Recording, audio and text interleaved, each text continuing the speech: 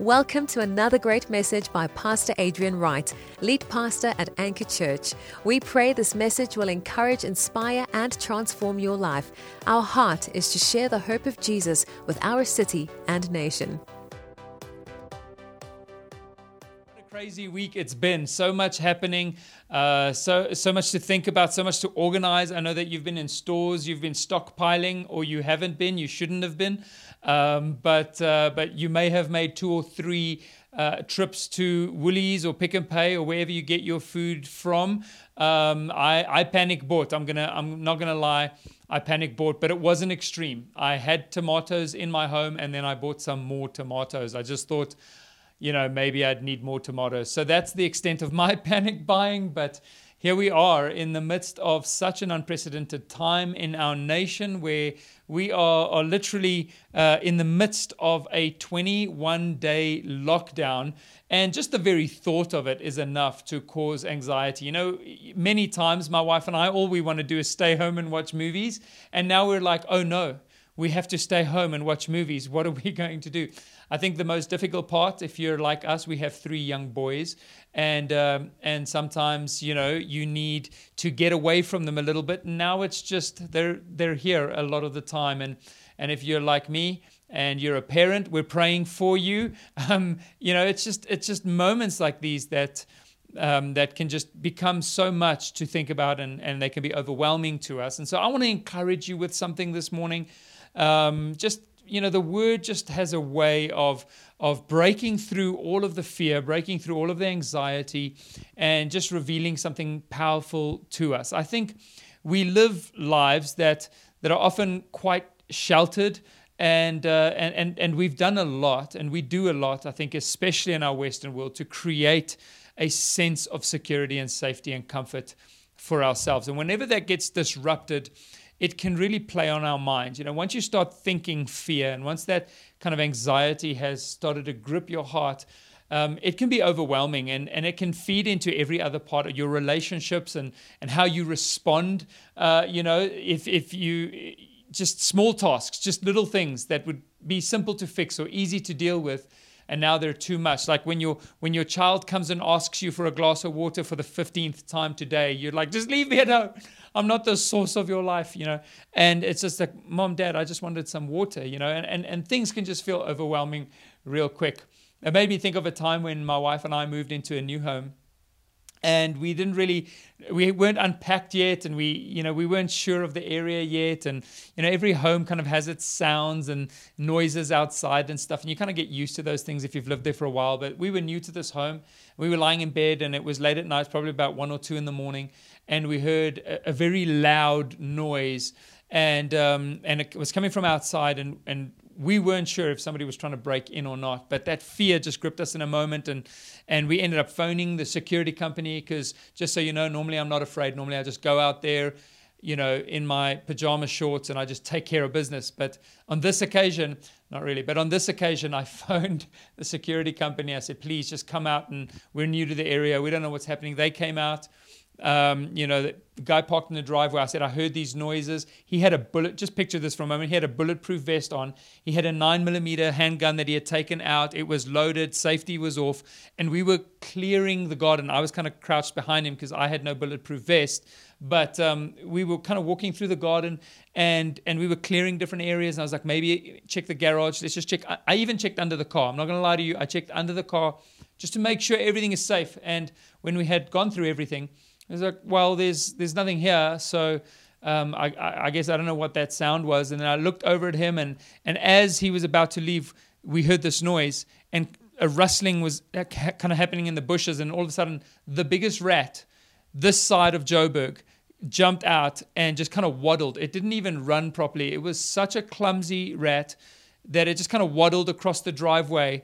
And I looked over at him and was like, man, I'm sorry. We were just full on. It was fun though, just a full on DEFCON 3 going around the garden, clearing rooms and areas, and it ended up being a rat. And so that's kind of how we can begin to overreact, and how we can begin to respond in moments like this right now. And leadership, to be a true leader, and to be somebody who's a true believer, the scriptures often call on us to respond differently, call on us to respond in faith, where God develops in us. And this is a journey, and this is something that I'm trying to get at, and hopefully I can get this across today. But when you begin your walk with Jesus, everything is so compartmentalized. Everything is so, because I serve Jesus, my life must go well. I must find the perfect person to marry. I must make the right amount of money. I must have a great career. And everything must go well because I belong to Jesus. And we call it the blessing, or we call it whatever. But if you've lived any amount of time and you've been honest for any amount of time in life, you'll know that whatever neat little boxes and comfortable little circles we try to create for ourselves, God often either disrupts himself or allows them to be disrupted so that we can realize that there isn't safety in those things, and so that we can begin to mature in our faith. Because faith isn't really faith unless there is a need for it. Hope isn't hope if you have what you've hoped for. That's what why the Bible says that faith is the substance of things hoped for, the evidence of things unseen. This is something when you haven't seen it, when you haven't taken hold of it yet, that's when you need the faith. That's when you need the hope. That's when you need to trust.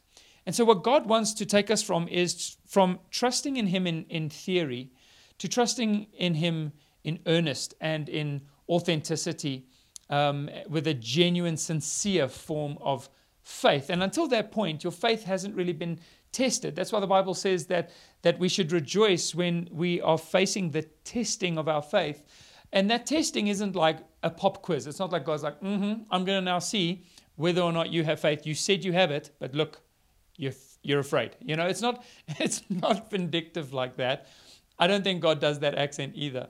The point is that when it says the testing of your faith, it means the proving of your faith. It means the removing of impurities. This is something that happens when a precious metal, for example, gets refined and it is put through heat. And as that heat is added and added and added over and over again to the precious metal, all the impurities rise to the top and they get skimmed away until it is something that actually reflects the refiner's face. You could look into it and it's like a mirror.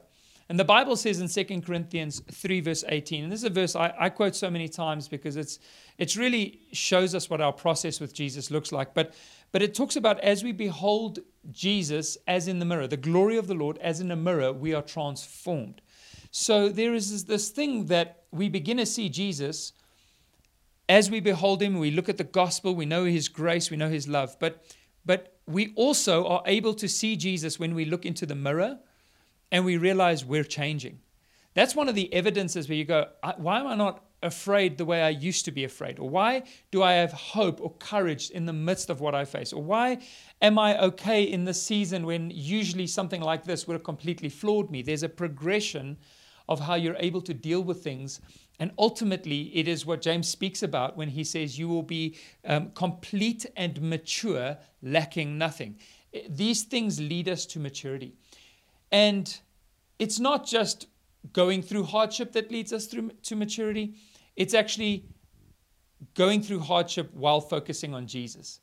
It's learning to trust in Jesus in the midst of the hardship. And so I've just run along there now and just preached a whole bunch of stuff that I hadn't even prepared. But I think I'm trying to get to the essence of the fact that God cares more about your character. He cares more about your faith. He cares more about your true dependence upon him than he does about your comfort. And he will use moments like these to be able to draw you into an adventure. He often disrupts our comfort purposefully. He doesn't allow things to work out exactly the way we had planned it when we started, because he was saying, I'm going to take you on a journey that's going to develop you, shape you, mold you, and ultimately refine you and refine your faith so that you can be what? Why would God refine us? Well, one, because he loves us and it blesses us to be refined. Being mature saves us a lot of trouble.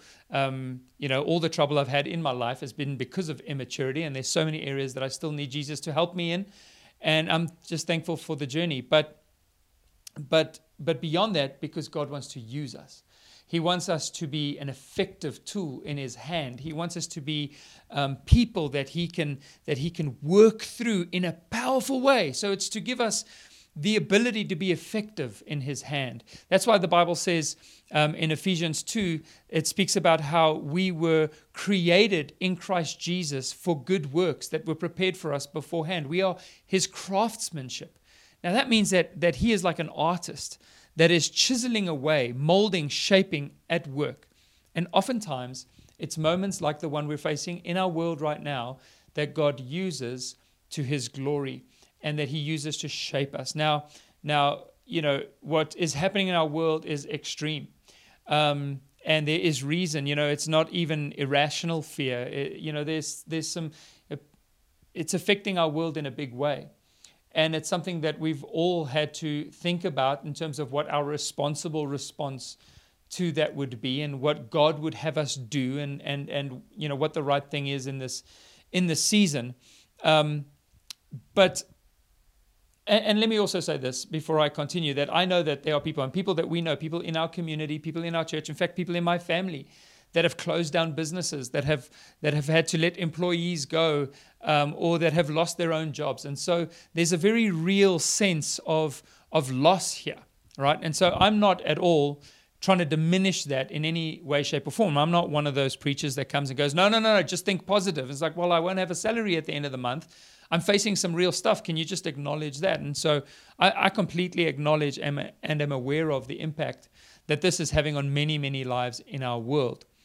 But I've also walked my own journey. And on top of that, I was just thinking of a time when my wife and I earlier, in fact, it was the end of last year, my wife and I visited Zimbabwe. We were up in Zimbabwe to do a wedding. There's a couple in our church that was having a wedding out there. And we arrived in Harare. We had heard of, just some of the economic collapse and things that had happened in Harare, but we didn't know how bad it really was. And we were staying with a family that we'd never met before. So we were picked up at the airport by a driver and we were taken through to their home. And as we walked into their home, we were thinking to ourselves, well, it's really dark in here. Maybe they're just saving electricity. Turns out that there is no electricity in Zimbabwe. They only turn on the lights between midnight and about 2 a.m. in the morning. The other 22 hours of every day, there's no electricity. There's also no water, and they had to use a borehole and switch on a generator just for us to be able to take a shower. And so, when we realized this, we were like, wow, these guys, but yet they were joyful people. And, there was nothing else to do. We couldn't watch TV, and it was kind of quiet. And so we started chatting. There was an older gentleman and an older lady there that the nicest people that brought us out onto the porch, kind of like a screened off porch, made us some tea. And we just sat there and we just started to chat. And we started to, because there's nothing else to do. We couldn't check emails. We couldn't do any work. We couldn't, text anybody or let anybody know we were safe. There was no electricity, no cell phone signal, anything like that. So here we were, throwback to the 1920s. We're sitting on a porch. We're having tea and we're having a conversation. So we start talking to them and we find out that they had lost their farm in Zimbabwe 17 years ago. They had been dispossessed of their land, a property that they had bought 35 years earlier as young people, and had worked and built up, employed over 250 people, were well loved in the community. It was their life's work. It was everything that they had ever, desired and put into. And in a moment, some army guys walked onto the property and told them, you have 12 hours to clear out everything, and we're taking this farm. And so within 12 hours, they phoned some friends. They got whatever they could, all of their possessions, on a few trucks, on a few buckies, and drove them out of there. And that was it. They lost their farm. And so we were just talking to them about what that felt like and all those things. And later that evening, we were sitting at dinner. And we asked them what life has been like since that time. They had gone on to do all kinds of odd jobs, from getting involved with some, working on a mine, to at one point going to Mozambique and helping farmers catch crocodiles and build crocodile pens on farms. Just they had the wildest ride after that time. Anyways, long story. It comes down to this. I asked them, how would you describe your life after you lost your farm? After you lost everything you had worked for, everything you had invested. For many, that is the worst fear come true. to lose everything and have to start from scratch, especially at an older age. And they used a word to describe what the past 17 years had felt like that I would never have expected them to use. The word that they described it as was fun. I couldn't believe it. I was like, sorry, I didn't hear, I heard an F, but what else did you say? It was fun. They said it had been fun. But more than that, what they said they experienced was a closeness to Jesus and a dependence upon God. They literally had to depend on God for daily bread, for every moment, for every new day. And this is where, so often we don't really get to experience the extent of God's grace. We don't really know how to trust in it because we've never put a demand on that. We've never allowed ourselves to get to that place where we would be dependent upon Jesus. And if he didn't come through for us, when you plant a church, when you raise a family, when you do any of these kinds of things, you come across these moments where if Jesus doesn't come through for me now, I'll be lost and I'll have to start from scratch and everything will be over. And you feel that way. And it is incredible, no matter how many times we've heard it, it's incredible how it amazes us every time when God is just faithful, faithful, faithful, faithful. That is who he is. And that's what he wants to show us. That's why Jesus says, do not worry, not even about tomorrow. Don't worry about what you will eat, what you will wear, where you will sleep. I will take care of you. God loves you. He cares about you. You matter to him. And in times like this, we wonder about those things. It makes us doubt the character of God, the nature of God, the intention of God. Is he involved? Does he care? Does he see my situation? And so this is part of our battle of faith and the things that we have to go through. And so when the scriptures speak to us about moments like these, I've always been amazed by how guys like Paul in Philippians, in writing to the Philippians, how he just blatantly says things. And one of the things that he says to them is, do not be anxious. That's kind of like telling your wife to relax. Husbands, don't do it. It's going to do the opposite. It has the opposite effect. When somebody comes up to you and says, just relax, that makes you anti-relax. And so if you're married, you know what I'm talking about. The point is that it feels like that. Paul's like, you're facing all kinds of stuff. And I've often read those scriptures and thought, what does Paul know about what we're facing here in South Africa in 2020? What does he know about a military lockdown? What does he know about raising kids? What does he know about, leading a community that's under, you begin to think all these different things. What does he know about traffic or our, crime statistics in our country or all these kinds of things we face? We feel like, is it actually relevant? And maybe you felt this way. Is it actually relevant for the Bible, for somebody like Paul to say, hey guys, relax, don't be anxious? Does he know what I'm going through? Does he know what I'm experiencing?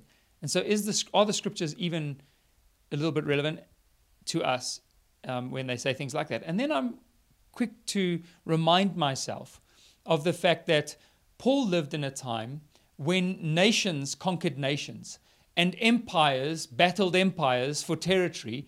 And they would come into a city, and if they felt like it was useful, they would take all the people as slaves and send them off into exile or march them along or make them join the army, or they'll leave them behind and tax them 4 times the regular amount, just put exorbitant prices on everybody and taxes on everybody and drive everybody into poverty and apply their own rules and their own cultural things and outlaw things that, this is the world that they lived in. If they didn't like you, they'd just raze the city to the ground and just slaughter everybody. This is the world that Paul lived in. In fact, at the time that he wrote that letter to the Philippians, Israel was was a territory within, or a province within Rome, within the Roman Empire. It had been conquered by Rome. And just 5 years after he wrote the letter to the Philippians, Christians were being fed to the lions.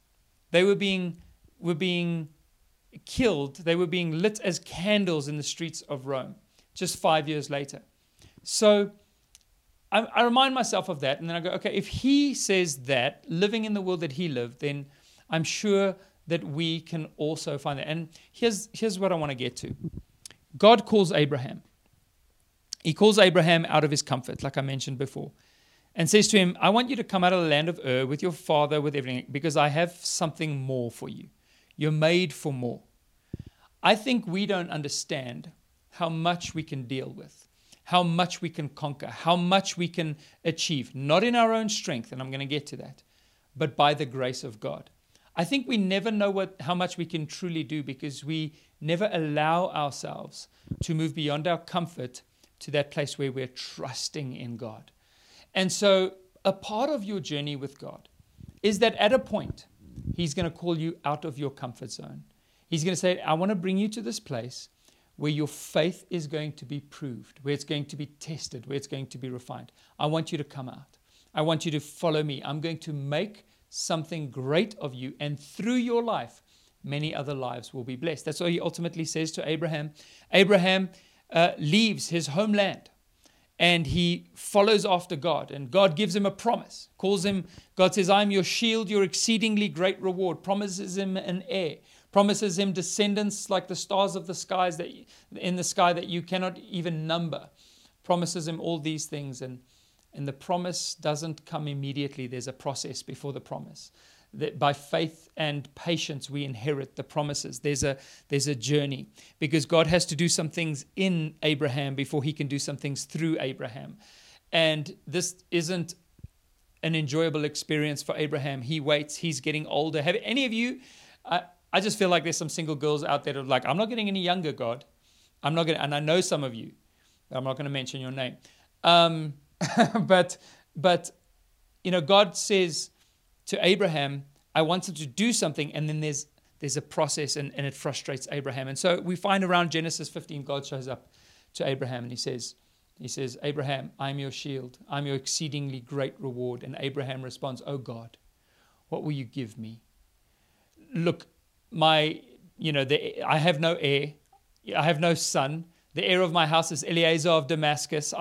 All those things you promised, where are they, God? And God reaffirms the promise that He had for Abraham. He says, Abraham, I want you to look at the stars. I want you to know that so shall your descendants be. And it says that Abraham made a choice in that moment. He made a choice to trust in the character and in the nature of God, in the goodness of God, in the faithfulness of God. We used to sing a song in my grandfather's church when I was growing up called He's Never Failed Me Yet. The Lord Jesus Christ has never me. There's one thing I know, that wherever I go, you know the song. Maybe you don't. You should look it up. But He's never failed me yet. And Abraham says, okay, I'm going to choose to trust in God. In this moment, I'm going to say, even though I have these feelings, I'm going to instead fix my eyes, not on my feelings, but put my faith in Jesus. Fix my eyes on God. And in that moment, it says that it was accredited. He had faith in God, and it was accredited to him as righteousness. That is what it requires to have a relationship with God. It requires us saying, God, I trust in you.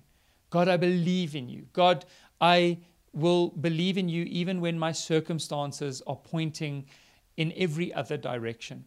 There's something robust about that kind of faith. It is indomitable. It is something that cannot be overcome. It is something that cannot be destroyed. No matter how hardly you are pressed, it cannot be crushed.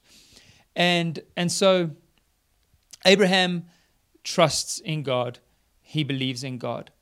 And that point of trust is really the pivot on this whole thing. It's the same. We come back to that Philippians scripture where Paul writes and he says, I want you to not be anxious. But then he gives you an action. He gives you an action to take in order to not be anxious. And the action is to pray. He says, do not be anxious, but in all things, make your requests known to God with all prayer and supplication, with thanksgiving. He's like, just be joyful, be thankful, be grateful, trust in God, and just pray. Now, these two things are not juxtaposed in the sense that you've got anxiety and prayer. It's more like you have anxiety and you have prayer. In the midst of the anxiety, as you feel it, he says, don't focus on the anxiety, but pray through it. Let the prayer be an act. In other words, prayer is the action that expresses the faith. And when we pray, praying isn't just going, oh, please God, oh, please God. And although if you've prayed that, that's fine. But there's something that happens when you pray. You begin to be reminded of who you're praying to.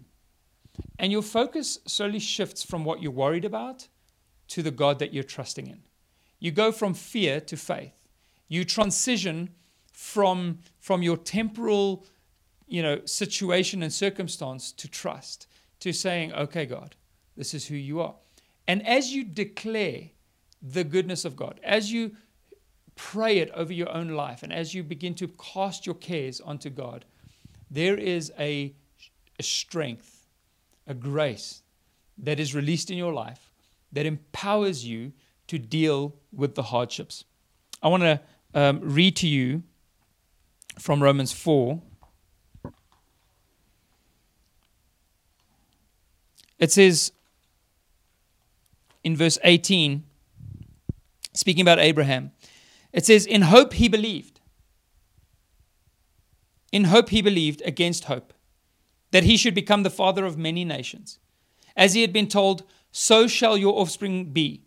He did not weaken in faith when he considered his own body, which was as good as dead, since he was about 100 years old. Apparently, when you're 100 years old, you're as good as dead. Or when he considered the barrenness of Sarah's womb.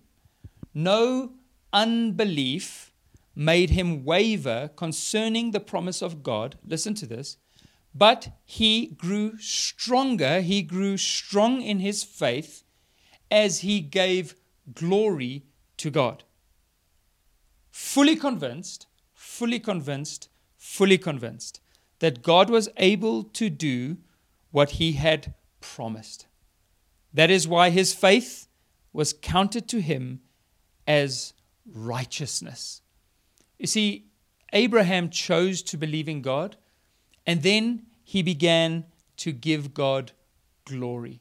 And as he gave glory, he grew stronger. This is something that if you're sitting at home and you're worried about your job, you're worried about your kids, you're worried about, your career, you're worried about the world, you're worried about the virus, you're worried about what's happening in our nation, give glory to God. What does it mean to give glory? That could be such an abstract concept.